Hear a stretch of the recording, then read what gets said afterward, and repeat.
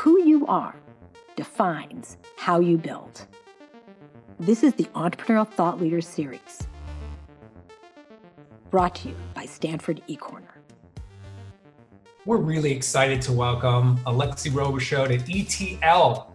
Alexi is the co-founder and CEO of this really cool company, BetterUp, a mobile-based platform that brings personalized professional coaching to employees at all levels. BetterUp uses evidence-based assessments and machine learning to match employees to coaches who can encourage lasting behavior change.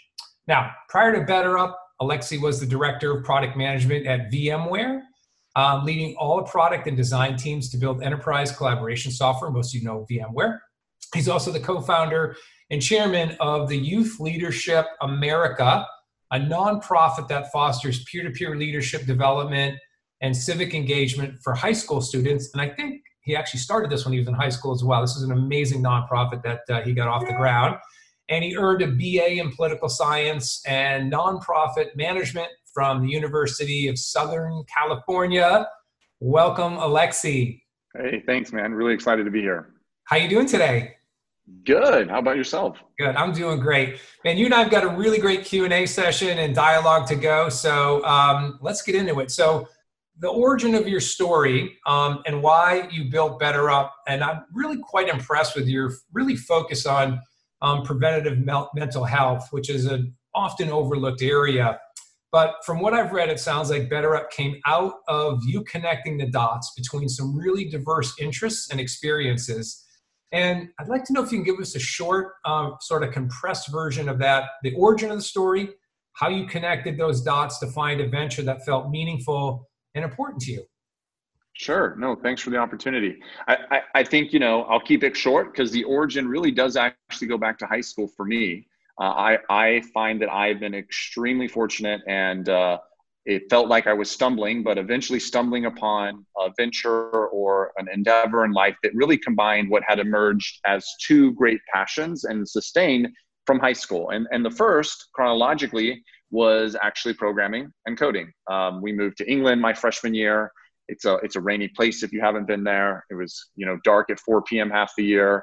And my little brother and I basically picked up web programming, HTML, PHP, Cold Fusion was still a thing back then, ASP, and started making websites for my dad's friends' companies. And when we came back through that, I started to get involved in some other school activities. And I had a buddy who had this idea for an after-school club where we essentially would do peer-to-peer coaching on what we called at the time life skills. And he had been reading a ton of Steve Covey and Napoleon Hill, Dale Carnegie, kind of some of the classic self-help literature, and was disenchanted. He had founded the Kiwanis Club at our school, or the Key Club, and was disenchanted with just loved volunteerism, but just going to conferences and hearing speakers and not being able to put this stuff into practice. And so they needed someone to build a website. So I got looped in. I helped work on the website, helped start this organization that eventually would become Youth Leadership America. And that just ignited in me this passion for this whole world of helping people realize their potential and the power of coaching and mentorship and practice. And so fast forward, I ended up in my career following the first passion and ended up in Silicon Valley doing software. Was very fortunate to join my first startup, Socialcast, and we were, fortunate enough to get acquired by VMware.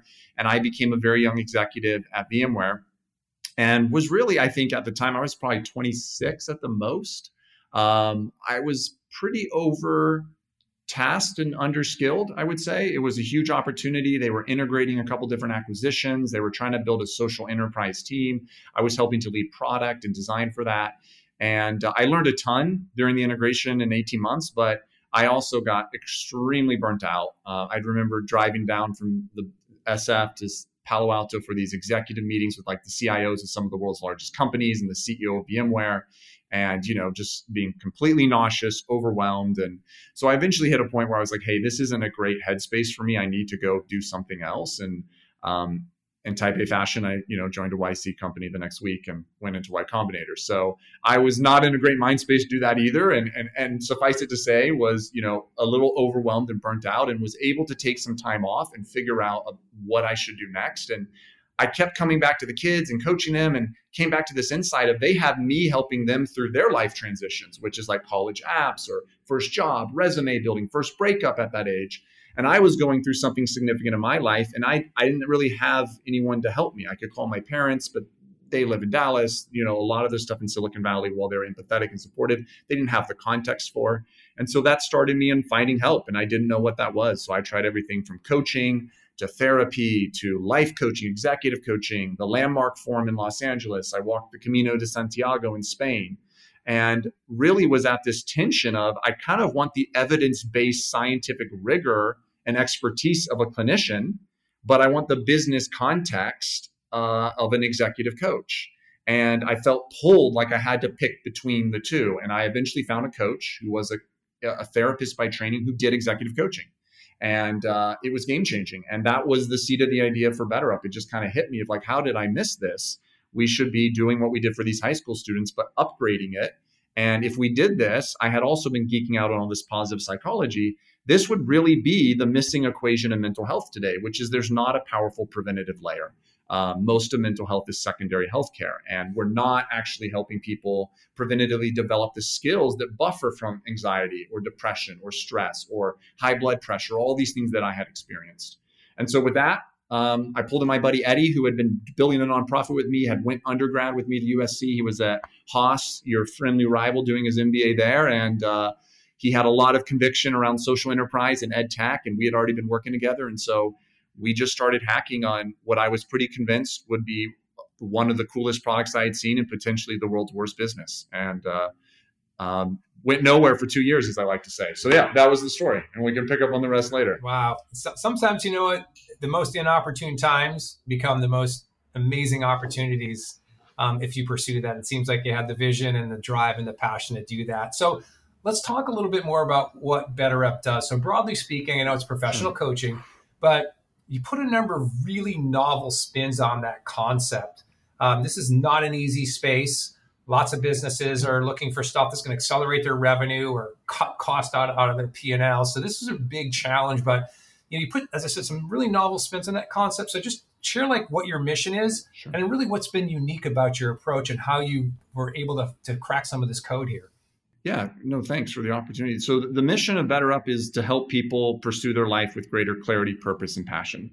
And I think, if you are a Maslow head like I am, the simplest way to think about that is we're really in the business of helping to foster and facilitate what he would have called self-actualization, right? How do I help people increase their well-being and increase their potential and their performance?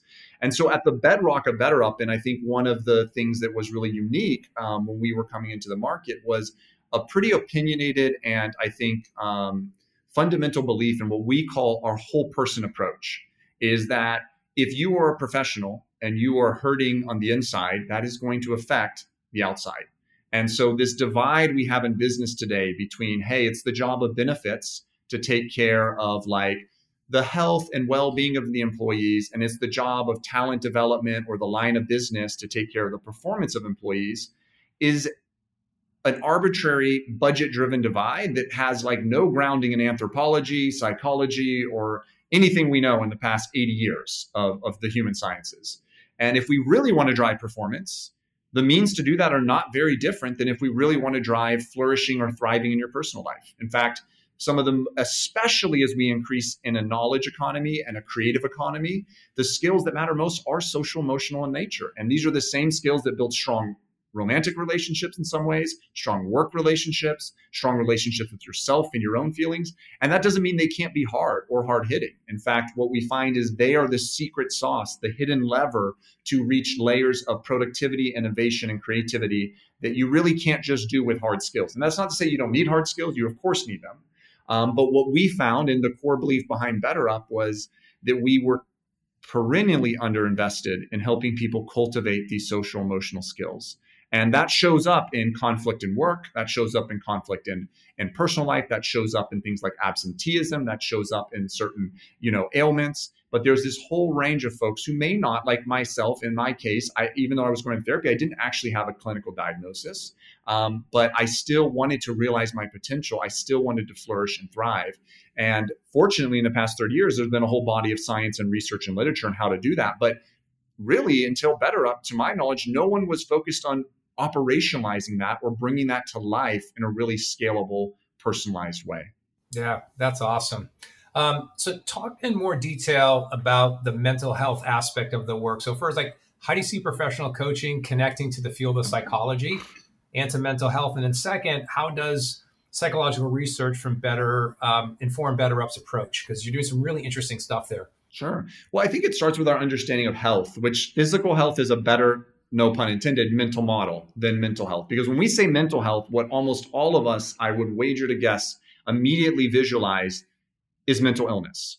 But when we say physical health, you don't think of the cold, right? You think of a gym, you think of fitness, you think of maybe running with some friends, right? We have a concept in physical health that healthiness is not merely the absence of disease. Healthiness is a net positive state of some amount of thriving or flourishing or healthfulness, whatever you want to call it. But sadly, when it comes to mental health, our mental model is pretty binary. Mental health is the absence of mental illness. And there hasn't been as much. And I would say, look, we were doing this in 2013. A lot has changed since then. So encouragingly now, I think the dialogue socially is changing even in the last 2 months in some really positive, generative ways. But suffice it to say, historically, we really haven't had a robust visual definition of what does it look like to be mentally healthy? Well, what it looks like to be mentally healthy is not just to not maybe, have a mental illness. It looks like to have clarity as to your values, your goal, to have a sense of purpose, to care about other people, right? To go from self-actualization to self-transcendence, as Maslow would say. It looks about having an abundance of energy, right? It doesn't mean you don't have a bad day. It looks about vitality or zest, as we would get from some of the work at UPenn. Grit, if you think about Angela Duckworth. These are all psychological resources or attributes of healthy people. From a business stance, if we put on our capitalist hat, it looks like more engaged, more performant, more creative, and more sustainable employees. From a personal sense, it looks like people who are more centered, more grounded, more focused, and have a more clear sense of personal agency or power.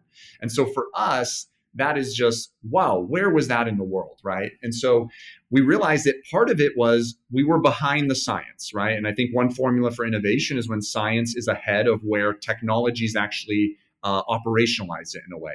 We were behind, but there was also work to be done in the science. So one thing we built together with BetterUp is a group called BetterUp Labs. And so BetterUp Labs is a part of BetterUp that works with some of the world's leading researchers like Adam Grant at the University of Pennsylvania, Martin Seligman at the University of Pennsylvania, Sonia Luper-Mirsky at UCR, who are really at this forefront of organizational and positive psychology.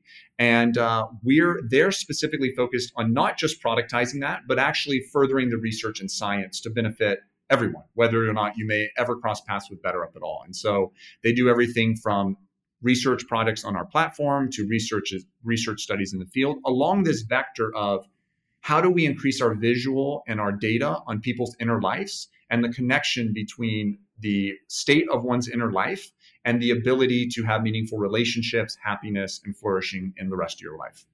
That's fantastic. Yeah, you're hitting in such an important, huge new area because it's usually easy to tell if someone they're physically not well. There's usually some optical vision of that. But, when you're talking about how someone's feeling, how happy they are, how confident they are, and really being able to change that and tap into that. And you and I both know the happier you are with yourself, the better you're going to do in your personal relationships, the better you're going to do in your career, the better father you're going to be, and just the better person you're going to be. I think you unlock so much of productivity value, leadership qualities, retaining, culture. And so it just seems like just a massive area and opportunity for you guys. So off to a great start. Okay. A topic that's near and dear to us here at Stanford is really all about ethics and entrepreneurship. And especially reframing the role of the corporation in Silicon Valley when it comes to building new technologies and balancing profits with values. It's really quite a unique spectrum to be working with. But at STVP, we've been thinking a lot about how values and principles and ethics can be activated through entrepreneurship. So would you describe the values that have guided BetterUp? I think that to me is the bedrock and cornerstone of who you are and your entire ethos, right? Sure.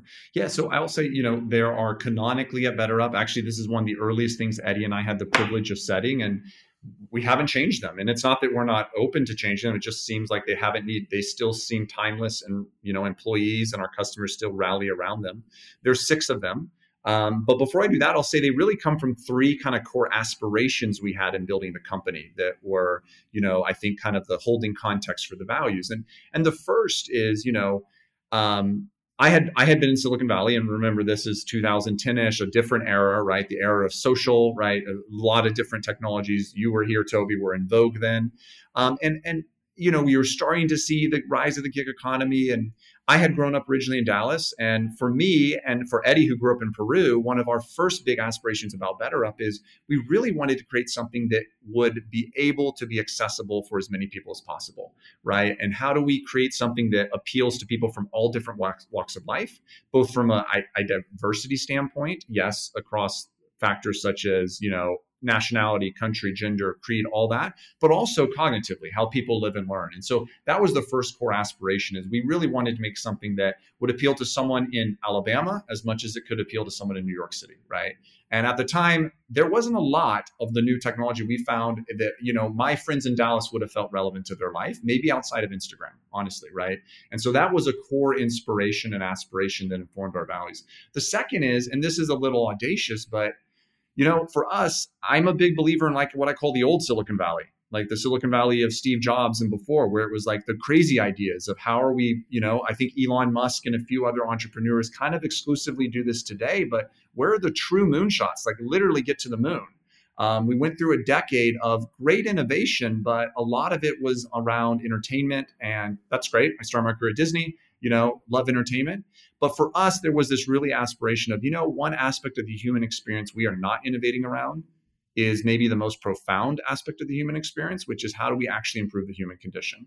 And if we can actually help people access greatest levels of flourishing, then that would be the zenith of technology. And that sounds real woo-woo and really crazy, but as we talk more, there's a whole science around this. This stuff is actually now been figured out how to do, just no one's doing it, right? And so that was a huge aspiration. We didn't want to just make something like coaching more accessible, more affordable, sure. We actually wanted to make it better, where if you're a coach or a therapist in BetterUp, you are more effective, you are more impactful by using the technology than you would be in your private practice. And then the third component of that is the opportunity to create a huge brand, right, around making it cool and making it something that you identify with related to self-actualizing. And so the values that came out of that were really 6. They were courage, both moral and what we call managerial courage and taking big bets, craftsmanship, right? We have to have a caliber experience bar. If people are going to trust us with their blind spots, their deep, dark fears, their hopes, dreams, aspirations, this stuff can't look like a scam, right? It's got to be really elegant. It's got to be really stately. I always tell the team, when I was at Disney, the amount of energy and effort we would put into a churro cart is incredible. But that's to sell churros. Like if we're not putting 10 times that into an application where people are pouring out about their relationship with their spouse or manager, we've missed the mark. Then empathy is huge. As you all know it from the D school, innovation starts with empathy. As coaches, we're really in the business of empathy, and then zest and playfulness. And so those values today continue to really guide. Oh, and grit is the other one. Those 6 values continue to guide and shape the company. I love the zest one. That one's awesome. That one just, God, what an incredible value. All right, man. So when we signed you up to speak at ETL, I started doing and knew we were going to doing this interview. I did some stalking on your Facebook page. Okay. And you talk and write a lot about leadership, and it's quite inspiring. But one of your posts that I read from a Fast Company article that you cited had a really interesting quote from Jeff Immelt, who was a former GE CEO, about leadership. And the quote goes, "Leadership is the intense journey into yourself." And then you went on to say, "We think about work exclusively represented by outer work. And what inner work and leadership qualities do you emphasize at BetterUp to help businesses thrive in the 21st century?" Yeah, no, thanks. We try, man. We try to write a lot. I think that's like the great misunderstanding, right? Is we still operate under this very industrial paradigm that your job is to do something outside of yourself. And of course, that's a huge part of your job. It's probably in many ways the majority of your job. But what should be a represented minority stake in your job is that you need to work on yourself. And if you have a clear set of values, if you have a clear set of internal priorities, if you feel centered and resolved, if you are better at emotional regulation, if you are better at removing conflict in your environment or in yourself, you are going to perform better. And this has been known for decades. I remember in high school starting at Sears as a salesperson, and part of the sales training was like, it's your job to have great relationships at home, because if you have bad relationships at home, you will bring that energy and that anxiety to the customer interaction. This was, in Sears training, who knows, maybe for 100 years. But what was missing is there's no time on the job for me to work in my relationships at home. And so I think one thing that we've done that's innovated at BetterUp is we were very vocal about, it is your job to do inner work. And you should be weaving that throughout your day, but we actually give a day a month additionally for you to be at work, not be physically be at work, but to be working on yourself wherever you need to be. So if that's go take a nature walk, awesome. If that's goes meditate, awesome. If that's get on the phone with some folks where you need to make some apologies in life and, see some resolution in some situations, awesome. But whatever it is, don't do outer work. Don't do the Excel model. Don't do the finance deck. Don't work on the new product. Just focus on yourself. And what we found is it's become an incredible source of energy for people. And to your earlier question, Toby, for me, it goes back to the ethics and why a company exists, right? If a company only exists as a means of production and the people engaged in the production are not bettered by the act of producing, then companies they're kind of exhaustive, right? And they're draining from their own workforce. But if working itself can have a space where you leave energized, you leave enlightened, you leave a better version of yourself, then it's a much better win-win. And what we're finding is, at least in our experience, you get better work from folks. They're coming more energized back on those other days. They're having big ideas without even thinking about it on their inner work days. It's like they can't stop. They're like, oh my gosh, I just cracked this huge engineering problem we were trying to do because I wasn't thinking about it for a day. I was just focused on something else in my life. And so we found that, yes, as capitalists, we're reaping the benefits, sure. But most importantly, our employees and our teammates and our BetterUppers, they're actually finding and discovering more of themselves through their experience of BetterUp. And that, for me, gets to the core ethics of why the corporation exists and why, as an entrepreneur, you're starting a company in the first place. I love it. That's awesome. All right. So you had this insane idea. I've tapped into something that I think is quite extraordinary and incredibly valuable for people and companies and betterment of society. But taking an idea and actually making a company and scaling of it is one of the hardest things to do. And so let's talk a little bit about that. So given that values were really important to you, how did that affect some of the early decisions about how you brought on investors and board members and hired key people? And what that blueprint look like? Yeah, no, it's a great point. I mean, that is the hardest part. The idea, it turns out to be relatively easy in retrospect. Doing something with it, and we're still work in progress. We're very, very early in what we hope to be a long 100-year plus journey. But I think again, inner work's important. You got to be clear on your values and you have to be vocal about them. You are starting something, and part of the beauty of building something, and I wish I was even more courageous around this in retrospect, is you get to set the game board more than you think as an entrepreneur, right? And so sometimes, not always, you'll get to pick your investors, and we were fortunate. And so I think, to the heart of your question, what we did is we were very clear about what mattered to us and what we would not compromise on, right? And we knew we would not compromise on the individual confidentiality of data, right? So it's just not going to happen. In fact, Ryan, our CTO, joined me from VMware at BetterUp on the condition we would never be an enterprise company, because we were just so convinced, based on our enterprise data experience, that no company would let us help their people and not want to see what did they talk about, right? And it turns out, when we just told companies we will not compromise on that, the people were like, that's awesome. We wouldn't want you to. We actually want that confidentiality. And so we found that same went with our investors. So as we thought about investors, we were fortunate in our rounds to really pick who we got to partner with. And then it was a question for Eddie and I on what matters most. And what mattered most to us was the alignment around our moral mission in the world it's the mission to help people flourish. And that we need to be aligned to doing that in an efficacious way, an honest way, and data and science can help us have integrity there. And so the litmus test we used to always ask ourselves is, hey, if I had to show up to a board meeting one day with a big report from our labs team that said, hey, guess what? We actually found out that everything we're doing, people love, they use the heck out of, but it's bad for them. but they don't know that. They'll just keep paying us. They think this is amazing. Would that investor say, we support you in hitting stop and rebuilding the whole company? If that investor would say like, well, I mean, is it really that bad? Like, it's your MRR looks pretty nice right now. Can we just, use that to fund? We wouldn't work with that person. And so it was kind of litmus tests like that, where we really were saying, is this person thinking about long-term value for the business by thinking about long-term helping people? And there's almost a Hippocratic lens to our business that we were able to optimize for. And so we've been very fortunate, and I think just having like the greatest board in the world. But I think part of that, to be fair to Eddie and I, is that we really made sure that they were aligned with our goals. Not just those goals, I would say, from ethics, but even economically. Like Eddie and I were clear from day one, we're not interested in acquisitions. We think we need to be an independent company to have the moral agency to do what we want to do in the world.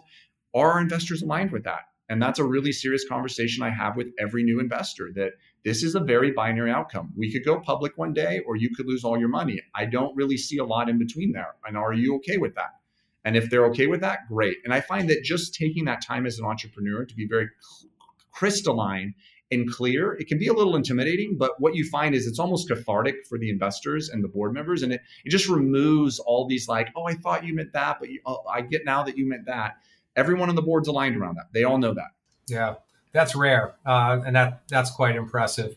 So being a recovering entrepreneur myself, every business goes through major pivots, evolution, and change along the way. I've yet to see anyone that said, here's my idea, and it came out the other end exactly the same way, right? So what were some of the early customer insights that helped shape your current service model? That's kind of part one. And then two, the elusive milestone of like getting a product market fit is really challenging. So I'd love to hear your thoughts on like what you learned, what that journey was, what changes or pivots you had to make, and then ultimately how you got into that really important milestone, being able to raise the necessary capital scale around getting that product market fit.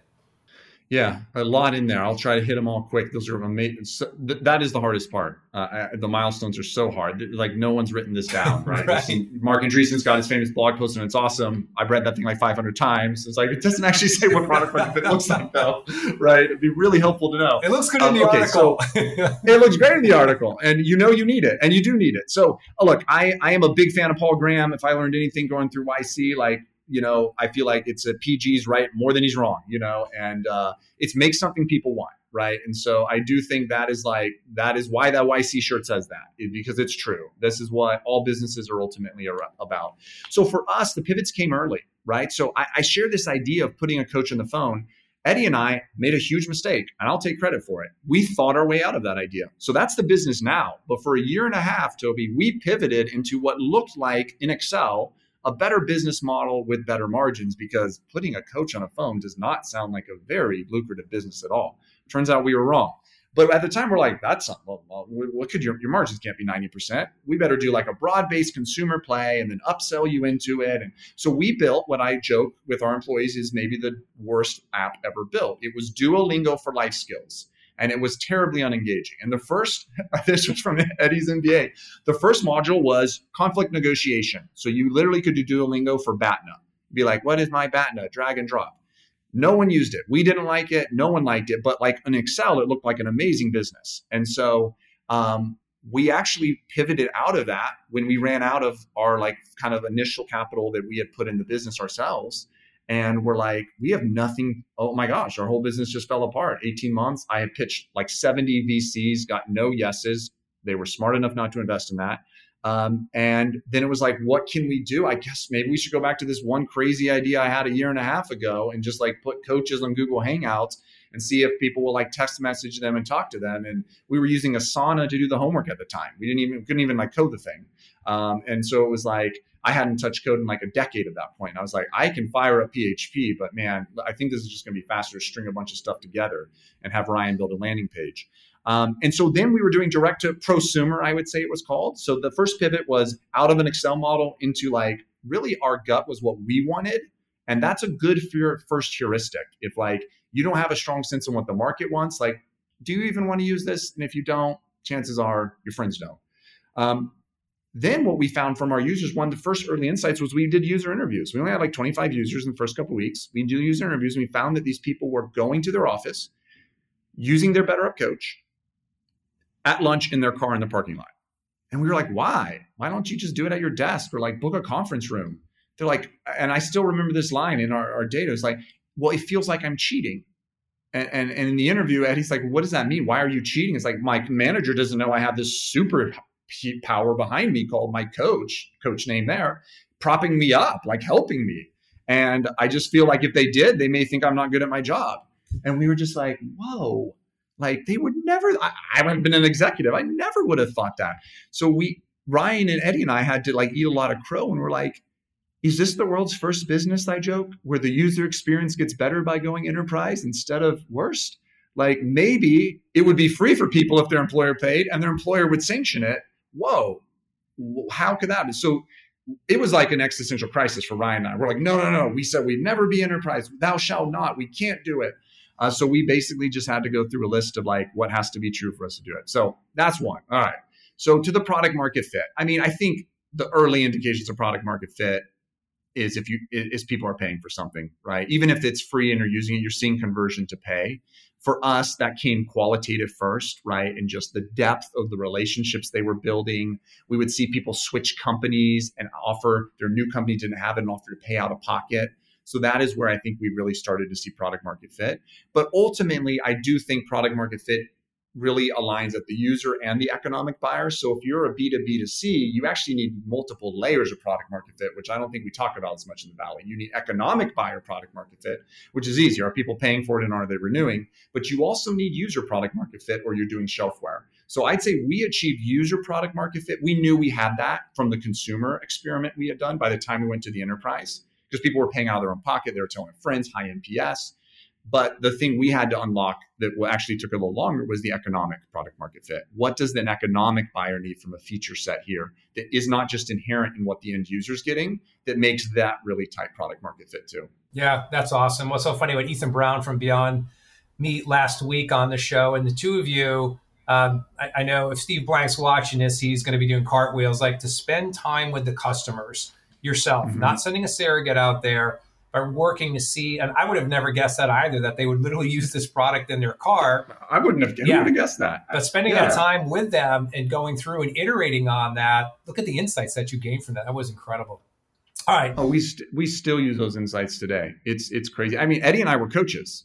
Actually, we used some Stanford on the coaching, the Arbuckle fellow too, but like that's how much we were. We're like, no, we want to be the coaches for some of these people. Like we want to touch every aspect of this experience and figure out like what's popping and what's not popping. Yeah, well, that's the right way to think about it. I remember when I first went to Solar City, I knew nothing about the solar industry. And I did every job as a chief revenue officer. You know, I worked in a Home Depot. I learned how to sell the product over the phone, learn how to sell the product in the living room, because you want to find where the problems are and you want to understand where the customer's coming from. And it's hard to do that by reading a report or an email without experiencing that yourself. So that's pretty impressive. All right. We're getting down to almost to the Q&A section. A couple quick other questions. So as I said, I was doing a little bit of stalking on you. One of the more interesting things that I read was that I remember you talked about when you worked at SocialCast, you got bought by VMware, and you talked about how the integration was super stressful. I think you said your blood pressure went up like 40 points. And yeah, it was something crazy like that. You know, growth equates to long hours, and stress typically an unhealthy lifestyle. So how do you reconcile this growth with a more healthy lifestyle? Because that's the unicorn right there, right? Yeah, I mean it's a constant. I wouldn't say struggle. I mean, I think you can develop skills. I've gotten better at it. But I really do think with entrepreneurship, the best mental model I've come across is, I mean, it's Olympic athletes or elite performers. I mean, it's like Navy SEALs, whatever you want to use, right? It's like that is the equivalent of the game we're in business. It is about elite performance. And when you study elite performers, what you find is that stress is okay if it's in episodic periods and it's well managed, right? And so stress is not universally bad. In fact, we do really well as humans under short bursts of stress. We may achieve things we normally would not have achieved. It's really about periods of recovery. And I think that's what we don't talk about enough is you are actually pretty resilient and durable. And if you're an entrepreneur, you probably selected into that because You may be adrenaline junkies or whatever it may be, right? But what you can avoid, and when you look at, and we've been fortunate to work with the sports psychologists from the Navy SEALs, some of these sports teams, Olympians. When you look at these folks, what you find is recovery is equally as important and under talked about in business. They are not ashamed. A SEAL is not ashamed to tell you that, like, I'm not mission fit on this mission. I'm not in the right headspace and I don't want to jeopardize these people, right? They have a protocol for that. They don't look down on them. There's no machismo, Toby. They may feel bad, but like they are like, this is the life or death. I'm not going to go on a mission and jeopardize the integrity of the mission, which could be my best friend's life, because something I'm not managing or something's going on in my personal life. There's no shame in that, right? But in business, we don't have that. For some reason, business is the only elite endeavor that I found where we are expected to always perform and never practice. Most elite sports practice 90% of the time and perform 10% or less. And B, if you need help and support, you're worse at the job than in any other elite endeavor, where the better you are, the more help and support you need, right? Like LeBron James has more coaches than any high school basketball player you've ever met, right? Do you say that, well, LeBron's getting propped up by all these coaches? If you didn't have the coaches, you wouldn't do it. No, you say, like, he has so much potential. It takes 7 people and $1 million a year to spend on his body to realize that. That's crazy, right? But we haven't made that map in business. And so my encouragement to entrepreneurs is, like, you're starting a new business, make the map. Just be unashamed about it. Build recovery in. That's what we do with inner work. Build that dialogue and discipline. We had a conversation today as a leadership team. Should we mandate people take time off through the end of the year? And where we came out, we have a lot of scientists in the team, is like, that would be kind of silly, because that wouldn't help everyone. We should encourage them so they feel free to do it, but understand that, no, some people actually may be happier right now being at work than being on vacation 2 feet away on their sofa, right? And so I think this concept of recovery and structured recovery is way under leveraged by CEOs and corporate leaders. And how do you build buffer zones and times of recovery? And that's what we've been trying to do at BetterUp. Yeah, I mean, talking to you, it just seems like such a no-brainer. I know in my life, and I'm a type A person, want to be the best at whatever I do. And I wrestled in college, and I remember I wanted to learn MMA, and I did a ton of research and found, 4-time UFC world champion, and trained under his tutelage. And, for a while I was just I loved golf and was terrible at it. You could keep practicing and trying, and you're not going to get that much better till I found a great coach, right? And it's funny, right. You give those really great analogies, how you excel in these areas of your life, but yet on the business side, it's been, wide open. It's been crickets over there. So I love it. It's okay. Crazy. Last question. We got a bunch of students questions queuing up, but so how's COVID-19 impacted your business? Yeah, I mean, I think for us right now, COVID-19 is obviously terrible worldwide. We have been fortunate, I think, in seeing net positive impacts, but it's net positive, right? For sure. We do a lot of work in industries like hospitality and retail. Obviously, you see slowing there, right? As people are furloughing massive amounts of their employees.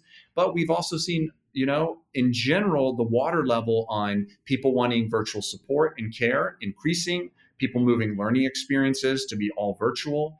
So I think we have been very, fortuitously situated and positioned in the COVID world. And we've really been just viewing it as an invitation and opportunity to do more good in the world. And so we were really proud that we recently started donating free coaching to frontline healthcare workers. So we've been giving access to hundreds of thousands of healthcare workers in New York and across the country, access to coaching so they can take care of themselves as they're taking care of, the most important people in America right now. So that's, for us, I think, just been a huge lift.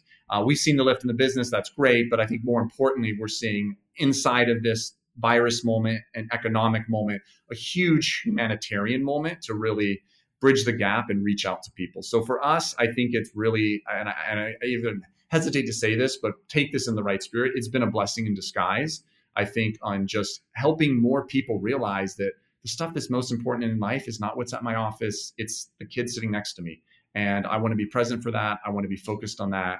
And having a coach, having someone to help me can make a huge difference in how I show up at life and at work. Yeah. You know what I love? Not only do you obviously talk the talk, but when you can really walk the walk, and character emerges during difficult times.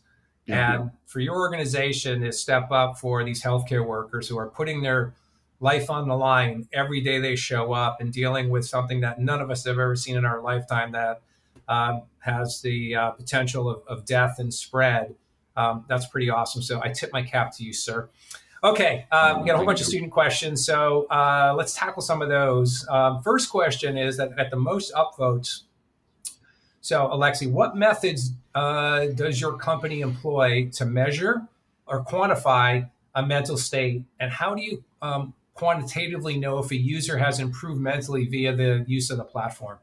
Yeah, great question. So there's actually a lot of good work that's been done for probably 3 at least decades on measuring everything from, it's crazy what you can measure. You can measure like someone's optimism levels and how those change, resilience. So we have a measure we call our whole person model, which we work with folks like Adam Grant, Martin Seligman on, as well as our own team. We hired the head of research from SHRM, which is the Society of Human Resource Management, the chief scientist from DDI, which is one of the big assessment companies related to psychographics.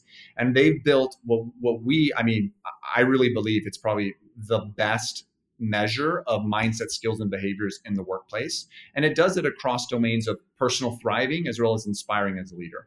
And so you're able to assess that, and you can assess that personally. You can also assess that in one another as peers in like a 360 type environment. And so as you go through BetterUp, that is being pulsed and assessed along the way. And then we run nationwide control studies who aren't using BetterUp, so we can statistically pull out noise. And essentially that creates the richest mosaic of enterprise data that we know of and our customers know of that really says, hey, look, these folks have been doing BetterUp for 4 to 6 months, a year, 2 years maybe. And look at these increases in things you care about, like stress is going down, resilience is going on, their leadership is being rated higher by their teams and their reports, social thriving, their relationships in life. And so all these measures, and we prioritize the ones that we think are valid, they're reliable, but also have robust evidence that they drive life and performance outcomes. So we'll see something like BetterUp in under 6 months is one of the most efficacious interventions in the world on resilience. We actually double the average person's resilience using the kind of industry standard measures of resilience in 6 months. And we know that resilience is a fountainhead of everything from well-being to creativity to great ideas. And so that is, without getting into all the item scales, that's the high level of how we're measuring that. But we have a team, and we have, I sometimes feel like the only person who doesn't have a PhD at BetterUp, but we have I think it's 50 behavioral scientists. I kid you not. It's crazy, the amount of behavioral scientists at the company. And so they are working on some facet of what we just talked about literally every day, fine tuning, adjusting, learning, and iterating as we go.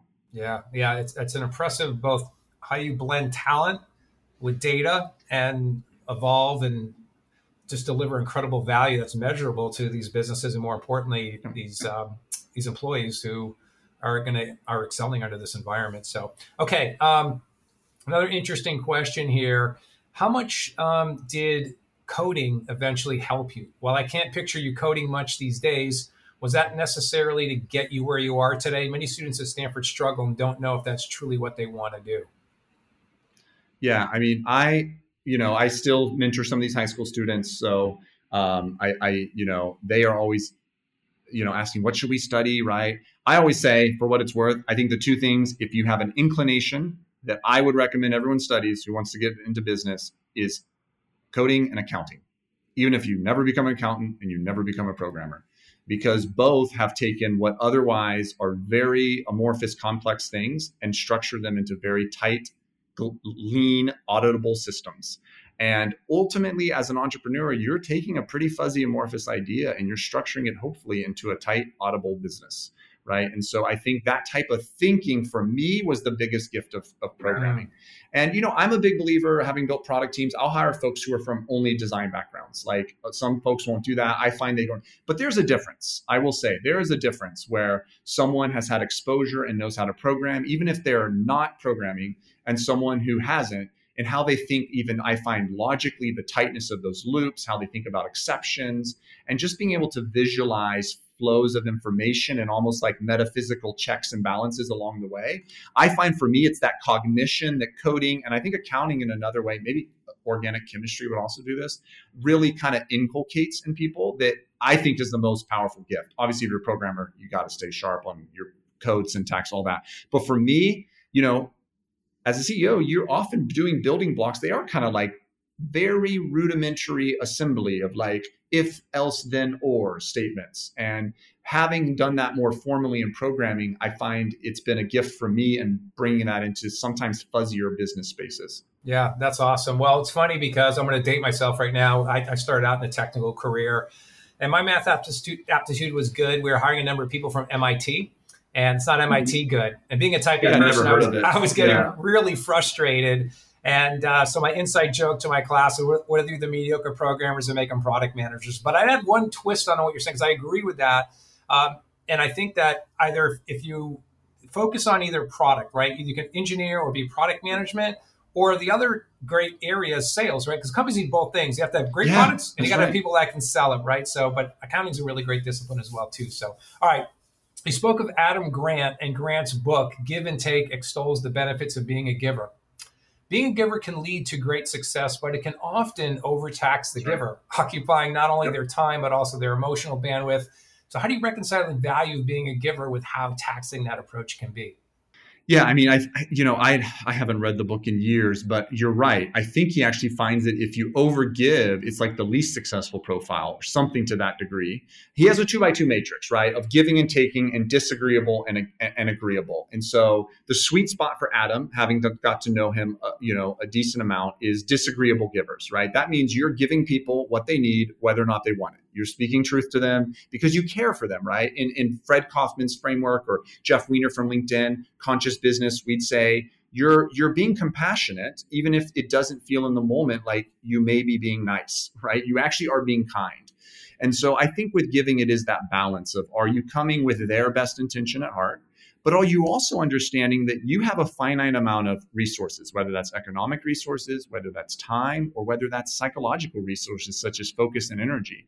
And if you overgive, you are barring against your future ability to give. And so just like giving money, if you're Bill Gates, you need to be prudent and wise in how you give other things. And time is more valuable than money. Psychological energy, I think, is undervalued. We only have so many hours a day we're truly going to be productive. And so we don't want to be selfish. We don't want to be or take from people or even be selfish. But there's a big difference between, I think, being regimented and organized and being really deliberate and taking a long-term view of the LTV you can give versus dropping everything in the moment to just, react. And I believe, if I deign to paraphrase his research, the people who are more structured, more deliberate, and more prudent in how they gave were the most successful because they achieved sustainability and balance in doing that.